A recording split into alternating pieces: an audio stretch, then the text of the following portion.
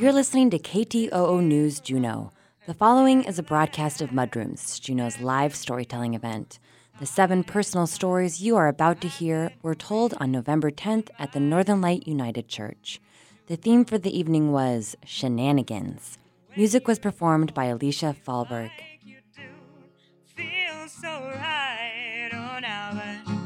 Start to forget how my heart.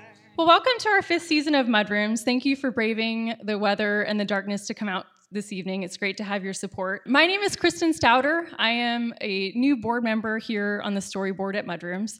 I attended last year just as an audience member, and then I told a story, and I felt like I wanted to give back a little bit more this year, so I asked to join the storyboard, so it's great to be with you all here tonight. Mudrooms is a fully volunteer-run event, and we couldn't do this event every month without the help of a number of individuals and organizations that contribute.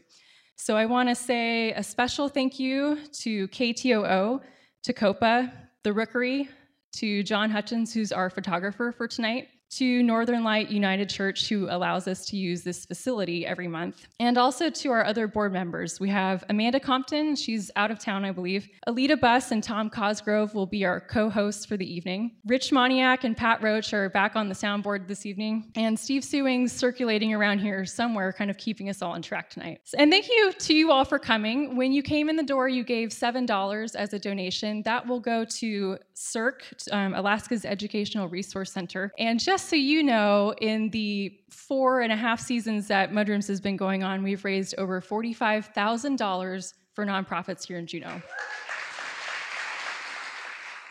We're also always on the lookout for speakers, and especially for musicians. That can be one of the most difficult things as a board member, to recruit people to help make this event happen. So I would encourage you to take a look at our website. It's mudrooms.org. You can see the upcoming events and topics that are coming up over the next couple of months. I remember I was a little bit on the fence last year about sharing a story, and something that Tom Cosgrove said stuck with me, and it might resonate with some of you tonight. He said something like, not every story has to be funny, not every story has to be entertaining, but every story should come from the heart. And I think that really embodies what we're about here at Mudrooms, which is creating community through sharing of our stories. So that being said, tonight's theme, I think, might lend itself to be a little bit more on the entertaining side. Tonight's theme is shenanigans.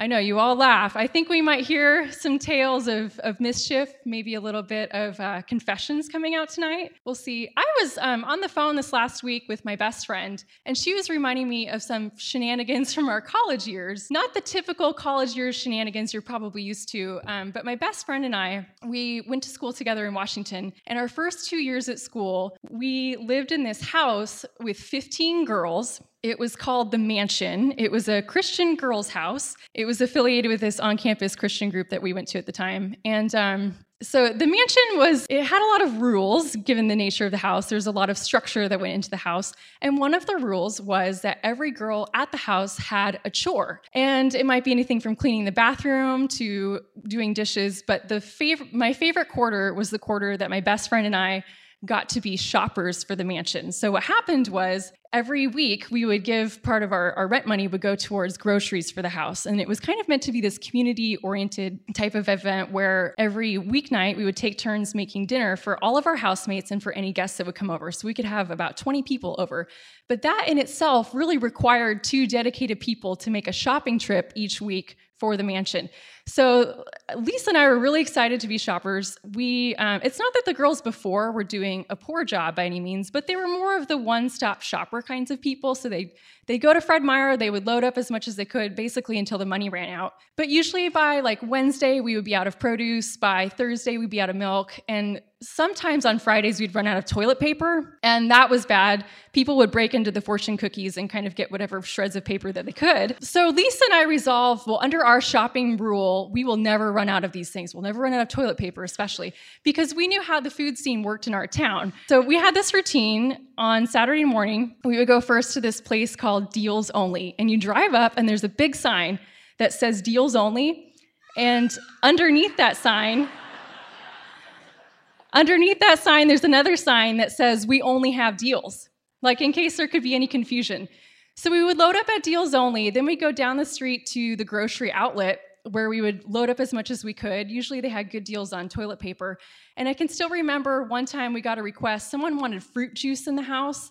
So we got a cart full of, I think, prune juice was on sale. And we followed that with a cart of toilet paper, which looked really great when we came through the checkout line. We got all sorts of questions. But I think our finest moment as shoppers was one time someone wanted, after we'd already finished shopping, they wanted some tomatoes. We got a call. We need some tomatoes for some fresh salsa for dinner tonight. And we're like, great, we've already finished up all of our shopping. What are we going to do? Do we tell them no? Do we buy it with our own money? But something I haven't said so far is that not only did we check out the discount stores, but we checked out the dumpsters of the discount stores as well. So we went back to the grocery outlet, we pawed through the dumpster, and we did find some tomatoes, which was amazing. It was a miracle, really. We brought those home, but what we didn't know that night was that the fresh salsa was being prepared for our dinner, and guests that were coming for dinner was the pastor and his family, and we were feeding them dumpster salsa. I think after that, that effectively cured our dumpster diving for the house. We had to get the food, but we didn't have to say where it came from. But I don't think we ever told them, but 10 years later, you know. So I'm excited. We'll get to hear some more shenanigans from our 7 speakers tonight. I'm going to hand it over right now to our co-hosts for the evening, Tom Cosgrove and Alita Buss. Good evening, my name is Alita Buss. And my name's Tom Cosgrove, and this is... Mudrooms! You're about to hear 7 stories told by your friends and neighbors based around the theme shenanigans. Get ready. So we hope you enjoy it. To keep on our very rigorous time schedule, at 5 minutes, we will give this call that we just blew for on Kristen. She was going a little long, but you did a good job. It sounds like this. And then at 7... It sounds like this. Okay. How does this work? You gotta put your whole mouth around it. Go for it. No, you got it. No. Did I sell that? Yeah, okay. Without further ado, we're going to invite our first guest up. So please, I want to invite Sarah Kennard up. Sarah is a transplant from the lower 48 who enjoys long walks on sandy beach, Carolyn's with her coffee, and days when her socks match. She was not ready to call herself an Alaskan, not yet, but she's working up to it. So please, Sarah, join us.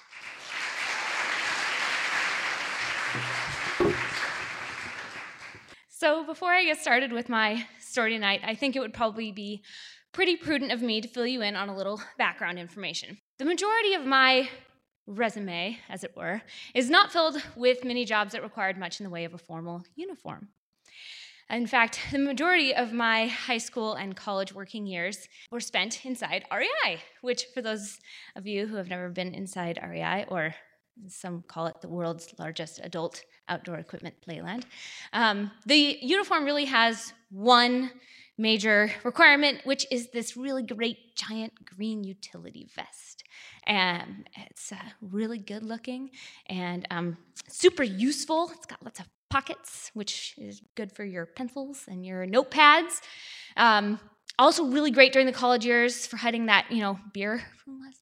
That being said, as soon as I actually started my first job working at a catering company, the formal uniform kind of threw me for a loop, as it were. They are required to wear black pants. I think I did a great job at this my first night. I showed up wearing black pants as required.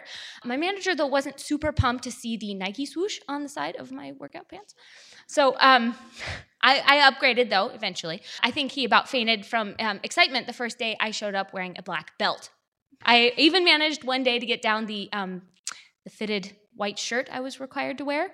The real struggle, though, being a female in my early 20s, late 20s, is the tie situation. I don't really know how to tie them.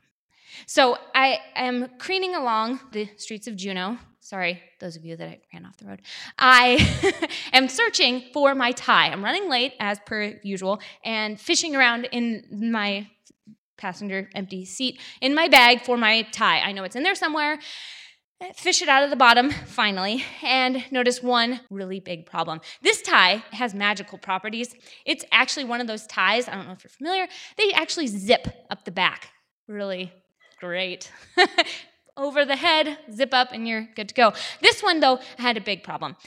Pulling it out of my bag, I look over, and it's in two. There's the tie, and then there's the zippy thing, and they're not together anymore. It's a big problem, since, like I say, I don't know how to tie a tie. I did, though, for whatever reason, have a second tie in my bag. Apparently, I was thinking more than I thought. I fish around yet again as I'm like pulling up around the backside of the governor's mansion. I like wave hi to Lieutenant Governor Banlot. Hey, I'm going to serve you your dinner later. As I'm like trying to find my tie. I fish the tie out of my bag, find a parking spot, get out of the car, and run up to the governor's mansion through the shrubbery and find what I call in my head the servants' entrance. I'm sure it has a better name than that. But they let me in, and everybody, obviously, as I'm late, has way better things to be doing than paying attention to me. I poke my head into the room. Hey, what's up? They're all running around, and I ask the room at large, does anybody know where the bathroom is? Anybody? The only person that answers is actually the cook, who has way better things to be doing than directing me around the governor's mansion. She shouts over her shoulder as she tosses something out of the grill. Yeah, it's around the corner, down the hall to the back. Got it. Cool. I can do that. Turn around, make an about face downstairs. Bottom of the stairs, down the hall, there's doors. There's one on the right. This is the door on the right, I'm assuming. Has to be. Open the door and poke my head in, lean in. This is not a bathroom. This is a basement. What is this? Close the door, enter back into the hallway. Okay. Well, the other doors actually are locked. They look very locked. That's not going to work. So I march to the only open door I see. It's very at the end of the hall, and open archway, peek my head in. That's a bedroom. Yeah, this feels really creepy now. So I back out and head back to that first door I opened. I lean in again. Maybe there was something I missed the first time around. And as I poke my head in, I notice up, actually to the right, and just out of reach, is a mirror on the wall. Perfect. This is really all I'm after. Anyway, so I walk in, hear the door close behind me, and I over the head with a tie, and I'm looping, and pretty sure I remembered that there was through the loop, so I'm throughing the loop, and I'm around and around. I'm becoming more and more aware of just how late I'm running. And as I eventually manage to tie it into something that resembles a knot, I decide this is good enough. I turn her back around to go out through the door, and as I reach out and grab the handle, you've got to be kidding me. There is a lock. There is a keypad the size of Fort Knox. Why would you lock me inside the room? Keep me from coming into the room. Why am I in the room? Let me be outside the room. So I turn back around, and there are two other doors. There's one leading outside, and there's another one leading I don't know where. I'm going to go with outside. That sounds good. There's light. I head over there, and there is another one of these things keeping me in this room. So, calm down. Okay, fine. Turn back around and go to the other door. There is no keypad on the outside, but I'm kind of aware of how this situation works now. So I open the door and look down. There's another one right there, the inside of this room. And I poke my head in, and there is cars. This is a garage. It's not helpful. There's ski boots, which I'm thinking probably didn't get really used last year, but I file that away for later. I step back into the room, and I spend, I'm not sure how long, like back and forth. Why did I tie this tie already? Like, it's getting tighter. Eventually, I go back over to that door, and like, it's gonna change. Only it did, actually. I have no idea why. And the fresh air is just like washing over me like I've been in a cave for years. And I peek out, and I'm on the lawn. Why am I on the lawn? I go outside. Oh, hey, Mr. Governor. He's like right there having lunch with his pals. I traipse across the lawn, hoping nobody sees this girl with her knot as I'm like running through the greenery. I tiptoe back through the shrubbery, and there's the cook looking through the window at me because there's another keypad keeping me from going inside. She's like, oh my God, she's outside. I go inside, and I've managed to completely miss the salad course. So sorry. And at the very end of the meal, everybody's kind of calming down, putting away the, silverware. And the governor and his wife come in. They're all big smiles. They're thanking everybody for their hard work, and they're shaking hands. And as they get to me, they're big smiling faces and, thank you. And I respond in English, I think. And all I can hear in my head is just, dear Mr. Governor, you keep a really clean garage.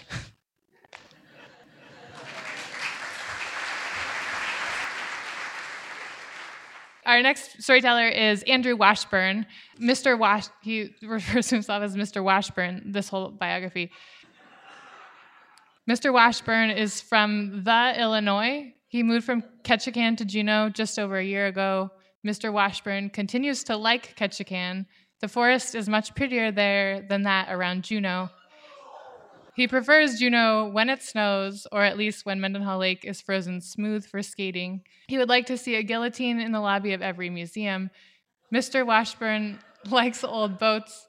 Mr. Washburn once sat in front of Neil Young at a Chicago Cubs game, but was too nervous to turn around and say hello, though he is a huge fan.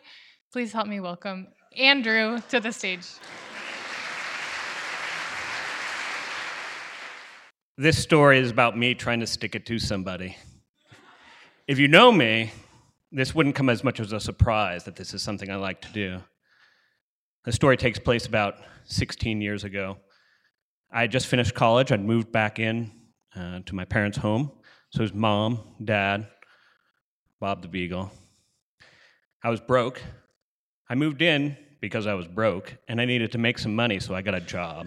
I'd applied for a job at a outdoor sporting goods store in this was in the large metropolitan area of a large Midwestern city. It had 5 locations. I applied for a job as a sales associate at the main location. They met me during the interview. They sort of got my vibe and decided that I'd be better working in back. So I got a job as transfer driver.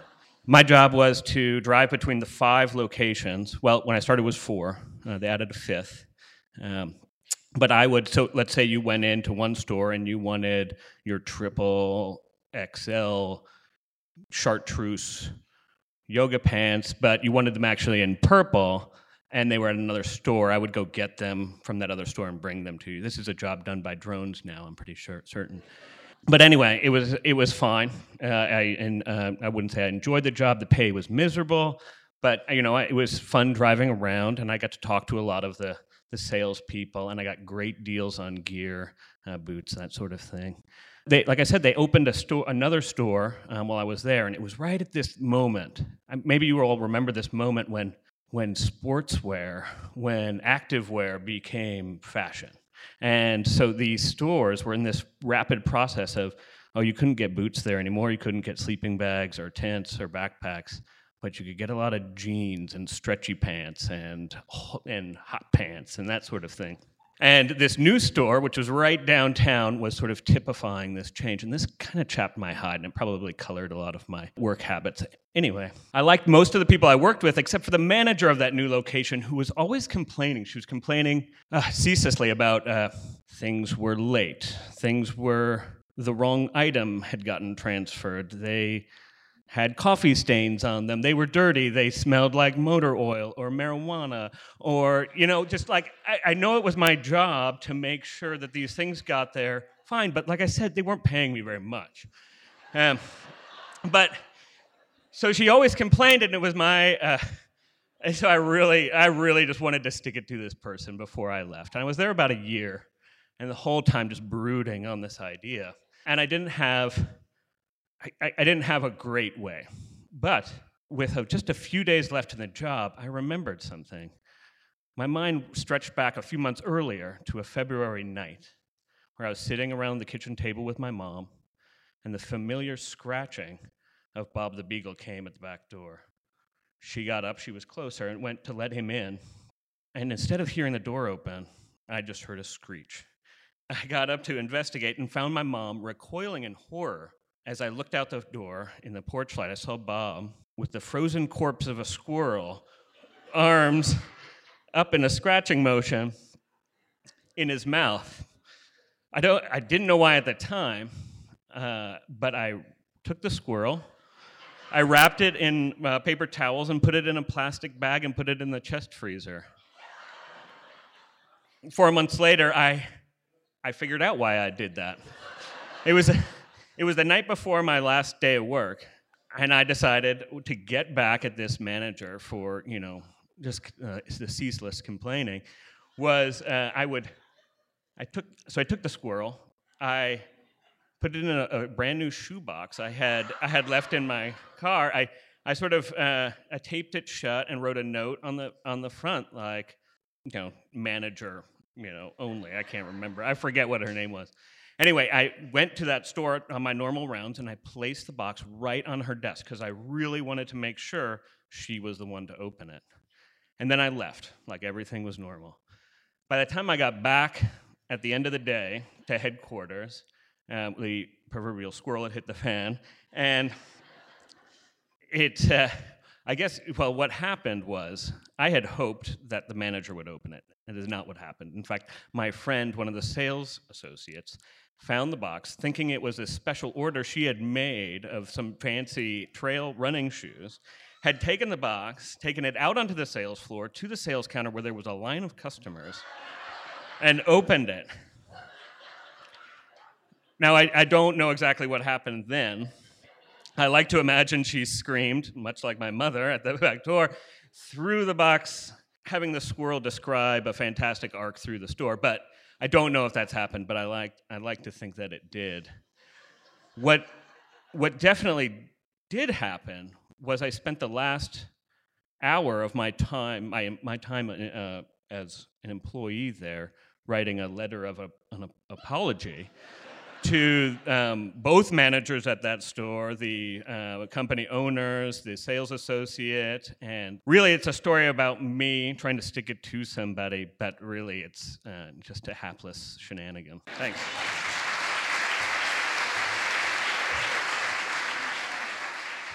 Paula Rohrbacher has been living in Juneau since 1978, when she came up as a Jesuit volunteer for 1 year. She loves her life in Douglas with her family and dogs.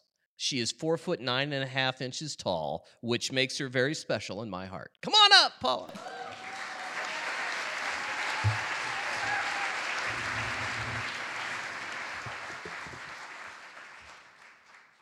Well, okay, as Tom said, I am 4'9" tall, and the shenanigans I'm going to tell are not necessarily my shenanigans, but the shenanigans that people get up to when confronted with somebody who's short. Okay, there's a way that people who are taller, that means almost anybody, including some 10-year-olds that I know, look at people, especially women who are short. And I know that this won't go over the radio, but this is the way that some taller, mostly women, look at short people, especially me. Like this.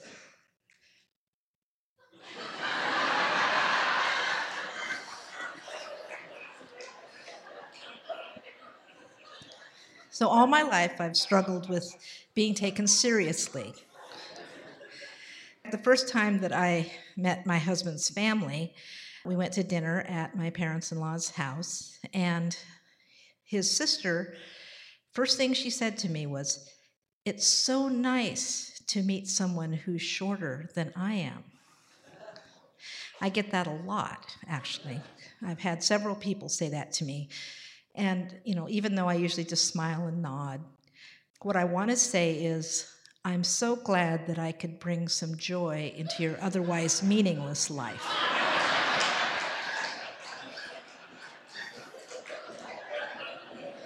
But that's not the story I want to tell. The story I want to tell is a story about a trip that I took to Skagway with a friend who was living here in Juneau at the time. We went to Skagway, and it was September, I think, so it was getting kind of cool. So I was wearing my brand new parka from moving to Alaska.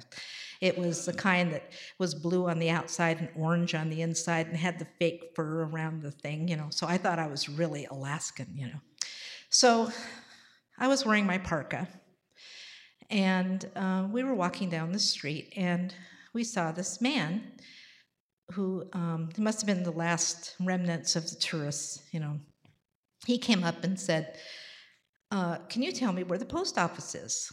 And, we didn't know. I mean, we weren't from Skagway, but we said, "Well, we think it's down this way, down the main street." And he said, "Thank you."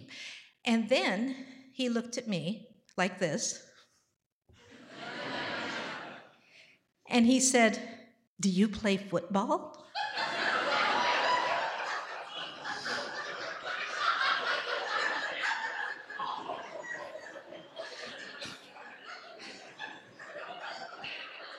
And I said, no. And he said, well, you look like a sturdy little boy.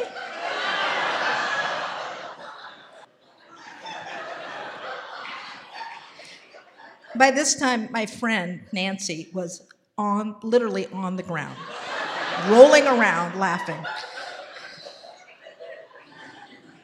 And I said, I'm a grown woman.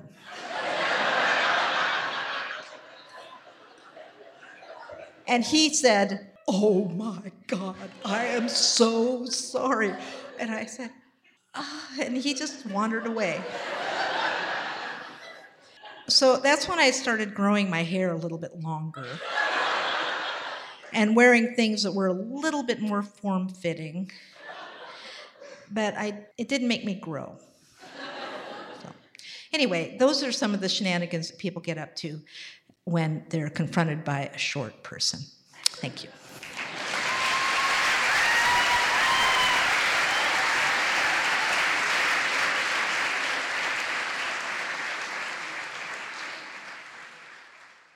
Sol Neely is an assistant professor of English and philosophy at UAS, where he also serves as the honors program coordinator. He earned his BA and MA in English at UAA and his PhD through Peru University's Philosophy and Literature PhD program. In fall 2012, he started the Flying University, a prison education program that brings university students inside the prison for mutual and collaborative study with incarcerated students. More recently, under the leadership of formerly incarcerated students now attending UAS, the Flying University has developed into a re-entry effort that utilizes university and community resources to reduce recidivism and aid students transitioning from prison to university life. As a young graduate student studying critical theory, existentialism, and social political philosophy with an interest in anarchy, Professor Neely was inspired by The Situationist and fused his political activism with theater and spectacle. Accordingly, the theme of his story tonight is political shenanigans. Shenanigans, in particular political shenanigans. I have a colorful history of committing political shenanigans, many of which I would love to disclose this evening in public, but I'm not sure what the statute of limitations is, so I won't reveal secrets or make confessions. But I did think I'd tell the story tonight about the time I was dragged out of a Colin Powell speech at Purdue University by the police. The event took place in February 2007, about 2 years after Colin Powell retired from the Bush administration, and almost 4 years to the day that he gave his famous case for war in Iraq before the UN. Purdue University is a very conservative campus, deeply implicated in the war machine. So when it was announced that Colin Powell was going to speak on campus, the tickets sold out in about 15 minutes, which set a university record. The story I want to tell tonight is not particularly glorious because it happened all quite by accident. On the day that Powell was scheduled to speak, about 3 hours before the event, my buddy Andy and I were at a bar sharing a couple pitchers of beer, scheming about how we were going to protest Powell's event. We didn't have a ticket, and so we couldn't get in, but we decided at the very least that we would picket the event. So we went back to our offices and made signs, and I think mine said something like, "Colin Powell, live your life out as a redemption of your lies." And so, slightly buzzed and armed with a couple of signs, we went down to the Stewart Center. When we got there, the line was longer than anything I had seen, spiraling and snaking out of the auditorium lobby and down the labyrinthine halls of the Student Center. And our first task was to try to get a ticket.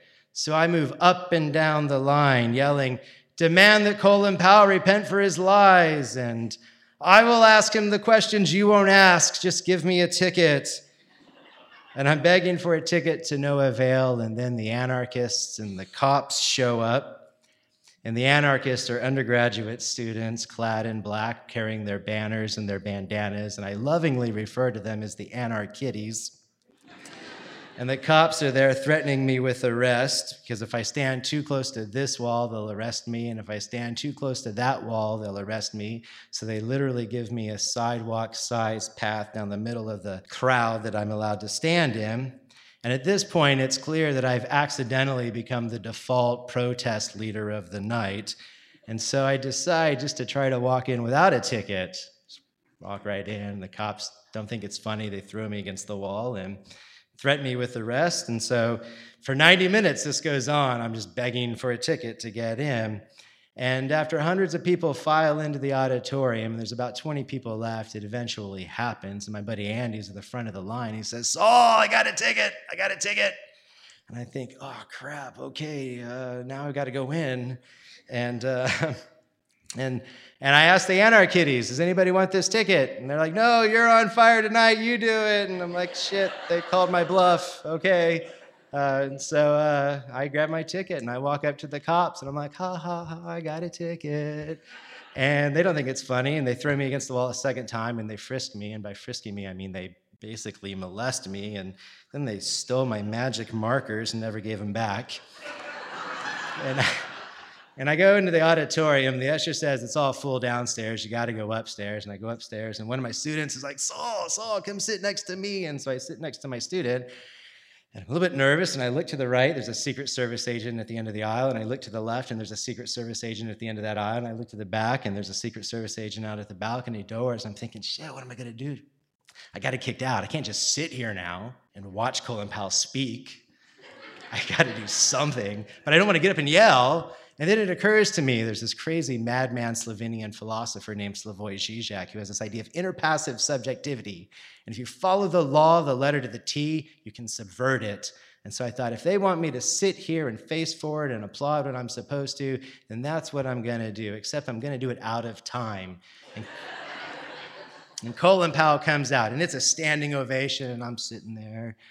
And the applause dies down, and Colin Powell opens by saying something really strange. He says, "I'm looking out at the auditorium, and I see people wall to wall, and this reminds me," I don't know what he meant by this, "this reminds me of Vietnam."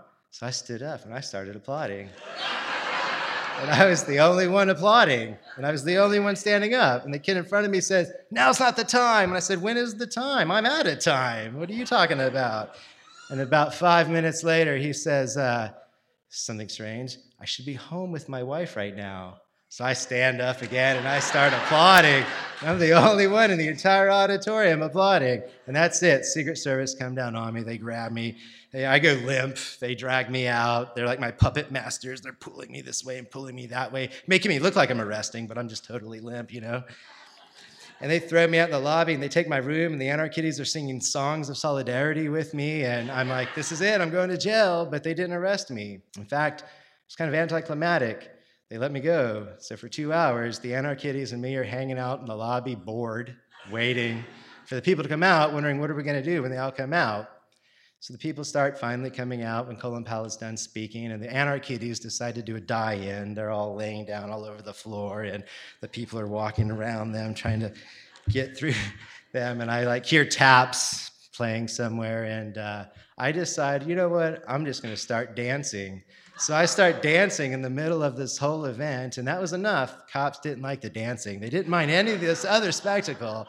But as soon as I started dancing, they lined up like a phalanx, like an army, and they just pushed our backs to the wall, out the door, onto the steps.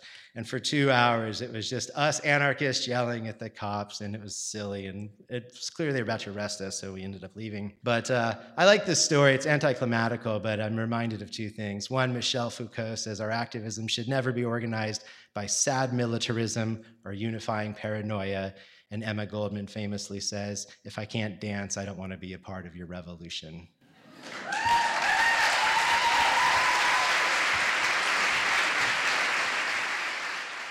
There's a space, and now you're home.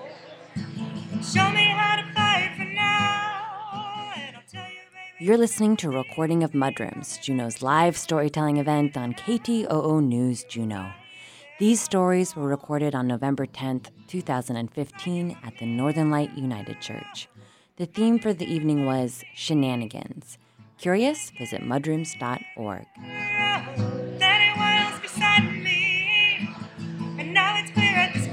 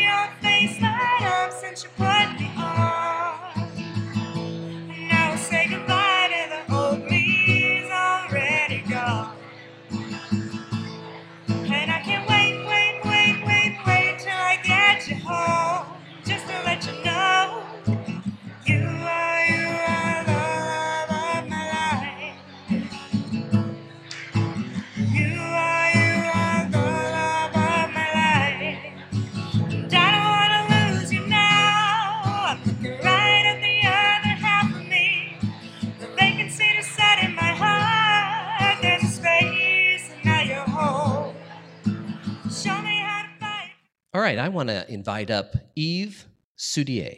She first stepped foot in Alaska when she moved to Kotzebue to intern with the Public Defender Agency. She fell in love with Alaska. So after law school, she returned to do criminal defense work for the Public Defender.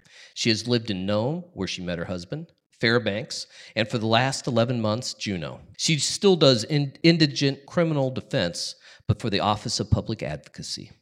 She has a crazy rescue dog and a fat cat. In her spare time, she plays roller derby, skating as a blocker with the Juneau Roller Girls. She hikes, ski tours with her dog when there's snow, and cooks Iranian food. So please, welcome Eve.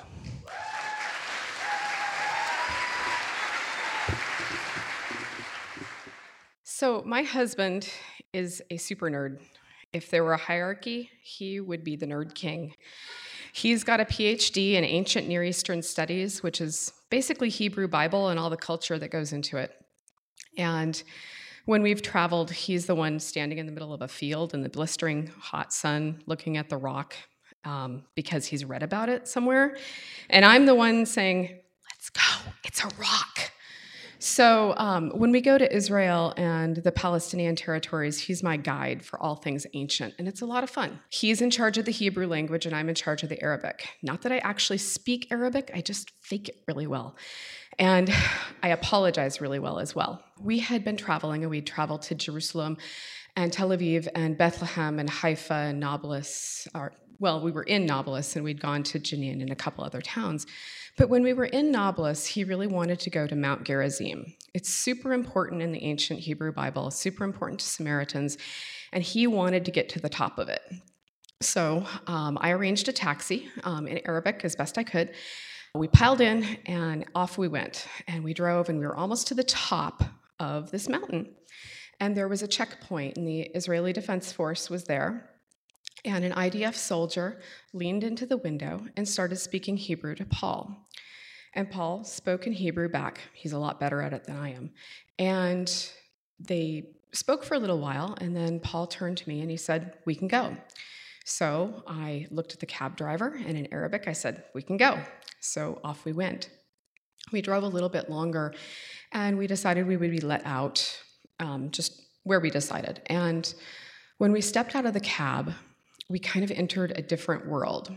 The first thing we noticed were all the house numbers looked like they were in Arabic, but Paul said they may have been in Aramaic. Second thing we noticed was all of the houses looked like settler houses, and they have a very distinct look to them, and so they looked like settler houses. And the third thing was that there was nobody on the street, not a single soul. It was deserted, nothing. We wandered around for about 5 minutes, and pretty soon our cab driver just comes flying back in the cab.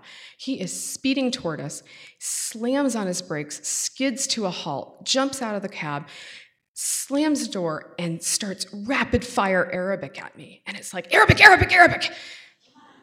And I looked at him and I go, "Ma fahimet," I don't understand.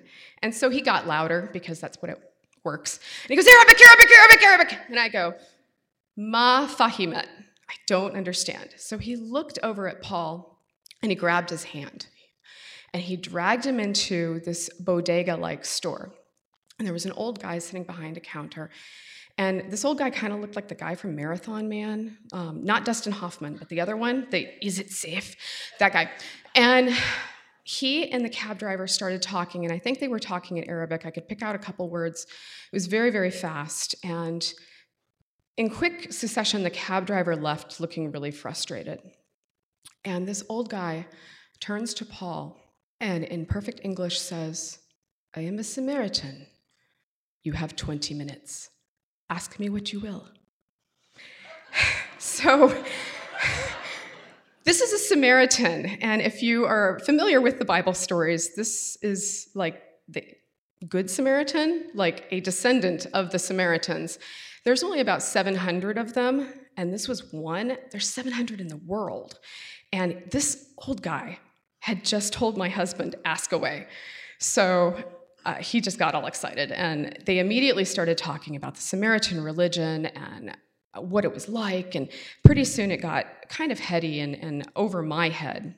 And so I walked out and found the cab driver, and he was leaning up against the cab, just looked sick.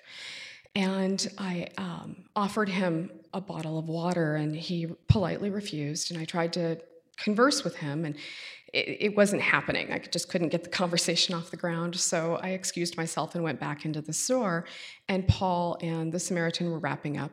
We thanked him, and we left, and we got back in the cab, and the driver was just sweating profusely, and he kept swallowing, and he had a death grip on the steering wheel, and his eyes are darting back and forth like a prey animal's. And we drive toward the IDF checkpoint, and he stops.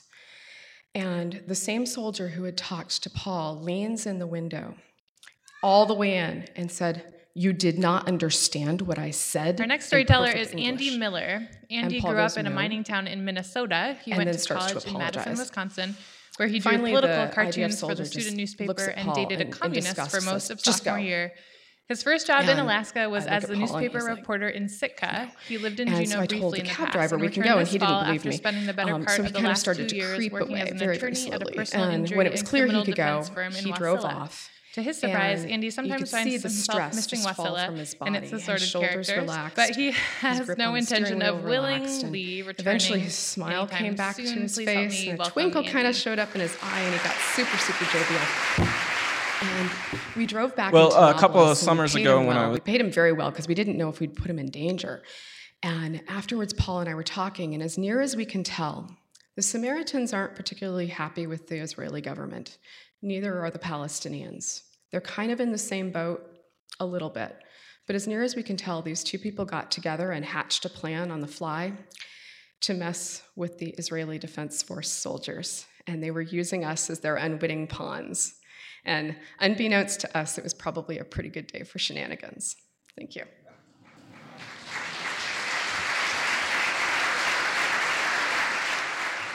Our next storyteller is Andy Miller. Andy grew up in a mining town in Minnesota. He went to college in Madison, Wisconsin, where he drew political cartoons for the student newspaper and dated a communist for most of sophomore year. His first job in Alaska was as the newspaper reporter in Sitka. He lived in Juneau briefly in the past and returned this fall after spending the better part of the last 2 years working as an attorney at a personal injury and criminal defense firm in Wasilla. To his surprise, Andy sometimes finds himself missing Wasilla and its assorted characters, but he has no intention of willingly returning anytime soon. Please help me welcome Andy. Well, a couple of summers ago when I was living in Sitka, I got myself into some trouble when some friends and I figured out how to play a few songs together on our instruments, and pretty quickly I started telling people I had the best punk rock band in Sitka. And I stand by that. I think we would have been the best punk rock band if we'd been here in Juneau too. In a true punk rock form, none of our songs were over about 2 minutes. None of them had more than about 3 chords. We played with more raw emotion and heart than any type of musical ability.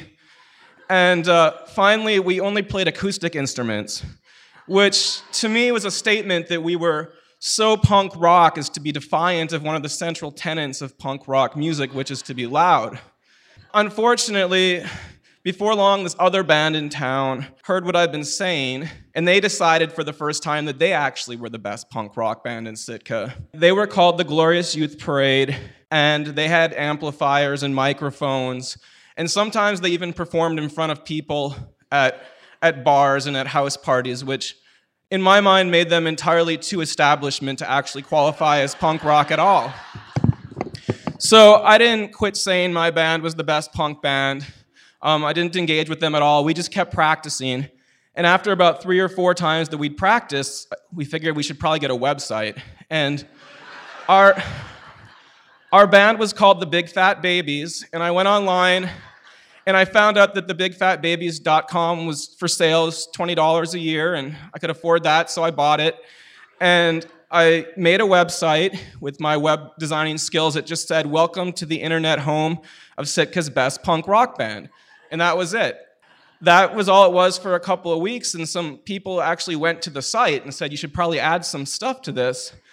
But there, we didn't have like pictures of the band or, upcoming gigs to mention or, song clips. None of that existed.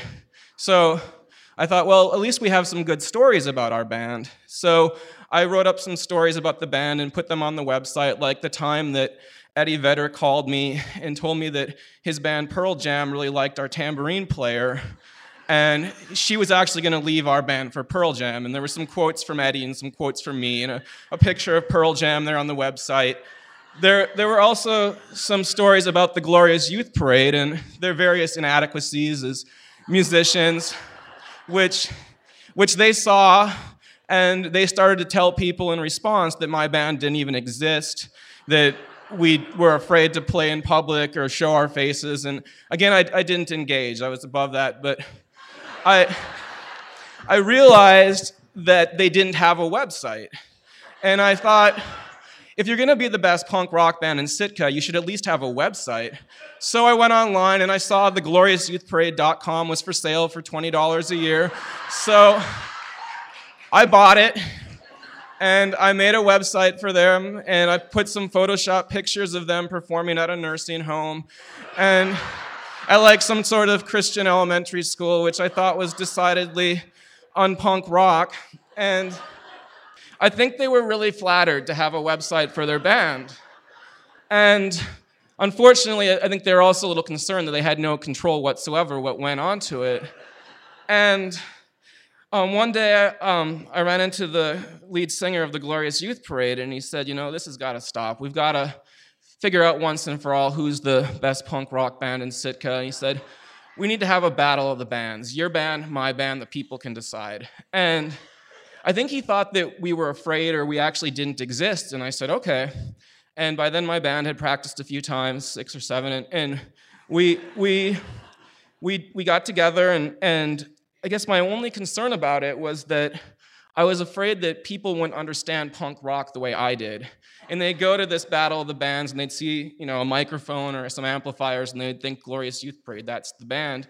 And I wanted to do something that, showed people that we were punk rock, made a statement before the actual Battle of the Bands. And the Glorious Youth Parade had put a poster together. It was actually pretty good with some clip art saying, come to the Battle of the Bands. And I thought, well, I can do a more punk rock poster. And I thought, what would be the most punk rock thing? And I guess this is the shenanigan, because I usually don't do things that get me in trouble, and I thought this was pushing the line a little bit. And I was thinking, okay, I want to find a very establishment person's picture, someone very conservative, buttoned up, some of the antithesis of punk rock music like Ronald Reagan, and have them on the poster saying, I love the Glorious Youth Parade, I'm going to go to the Battle of the Bands. And I thought about it, and it occurred to me that the perfect person for this was Jim Dinley. And he was this man probably in his 70s. He had white hair. He came from Texas or something. He was a former military officer, I think, and he was the city administrator of Sitka. And he hadn't been in town very long, and even the very establishment people were sort of turned off that he was so establishment.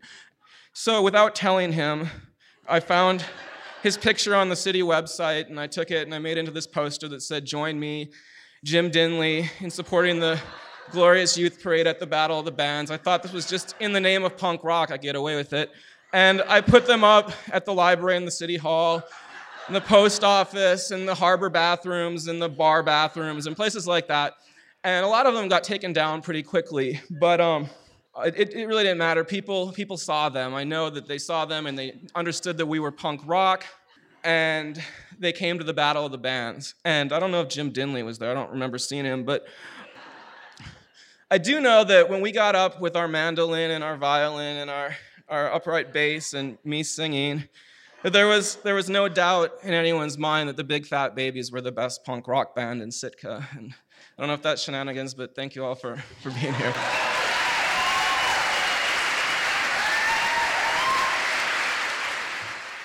Colette Costa. Now, we ask our speakers to provide us a biography, and almost all of them do. However, Colette did not. And I asked her what she wanted to say, and she said, make it up. So Colette is the organist for the Mormon Tabernacle Choir. She's a former professional wrestler and is known around town for fine eateries, movies, and some singing. So please invite up Colette Costa.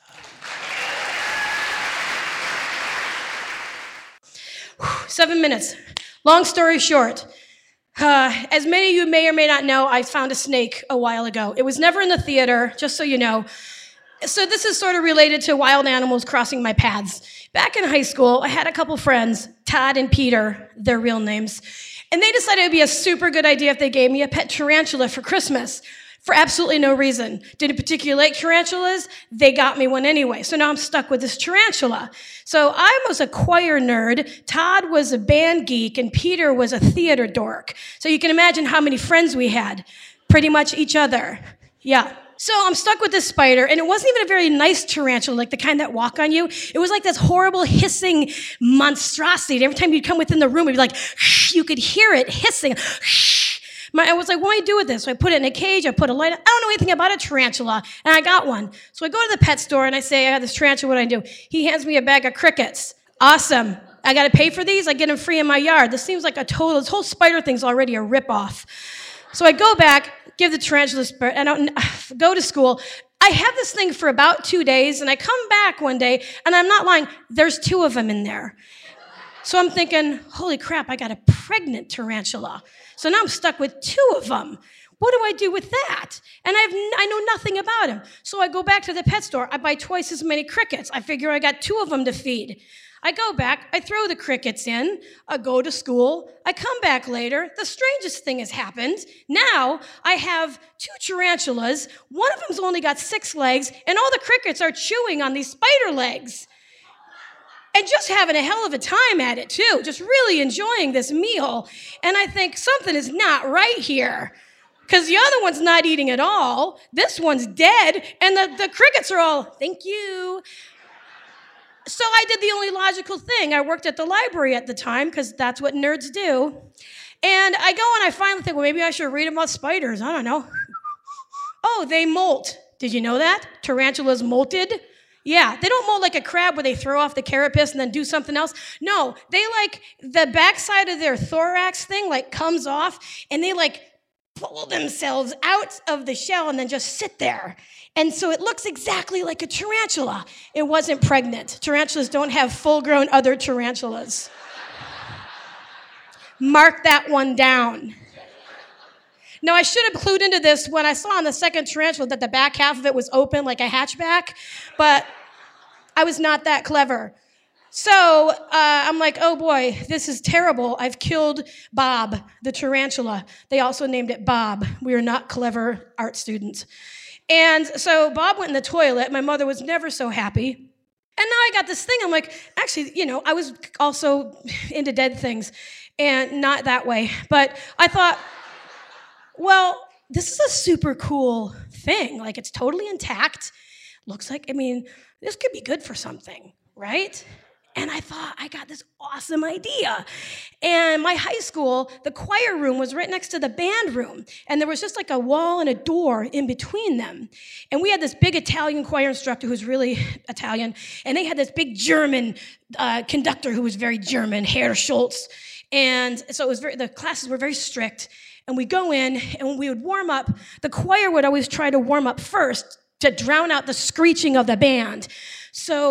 And our classes were at the same time, 8 a.m. Who does that? So I thought this would be a funny joke, because Todd gave me the dang thing. So I got to school early, and I snuck over to the band room, and I opened up his tuba case. Tuba. That's how dorky we were. And I took this exoskeleton out, and I just gently laid it on top of his tuba and showed it back. And I snuck back to the choir room, and I thought, this is going to be hilarious, right? So we're warming up, and the choir's there, and we're doing all this warm-ups. And normally we would warm up for a little bit, and we'd be doing our ahs, and then the band would start middle C, and they'd start that awful screeching of the Well, we had gone through about 2 ahs, which is about when the band would do their middle C, and all of a sudden there was a sound that went something like this, like from the other room. It was like we were going ah, kind of like that, but like higher, and it was very Todd-like sound. And at that moment, the choir went completely silent, and for some reason, a lot of people looked at me, and about 4.5 seconds later, the door between the rooms, which was like sacrosanct, you never went near the door, like you don't cross the band in the choir. The door burst open like the Tet Offensive, and Herr Schultz came in, and he was as red as my shirt, and his white hair was standing on end, and he walked to the front, and he just went, "Costa!" And then there came from the band a whole chorus of shrieking. As I learned later, Bob's exoskeleton was thrown from one part of the band and eventually you could tell when it got to the flute section because the screaming was the highest on that. And I never got Bob back after that. And Todd and Peter never gave me a pet tarantula again. And I would just like to say, if anyone out there owns any kind of arachnid or alligator or anything, I don't want it. So please keep it where you are. And also, not that hilarious to put what looks like a live tarantula in someone's tuba case. So if you're thinking of doing that, don't. And then I did what any normal 17-year-old girl would do in a situation like that.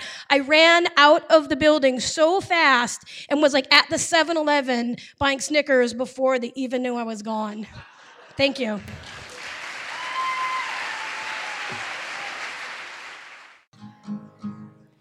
This is KTOO News Juneau 104.3 FM. The stories you just heard were recorded on November 10th, 2015. The theme for the evening was Shenanigans. To tell your story or to find out when you can attend the next live event, visit mudrooms.org. Audio production by Rich Moniak. Additional help from Kristen Stouter, Alita Buss, Tom Cosgrove, Pat Roach, and Steve Sewing. I'm Amanda Compton. Have a good night. My heart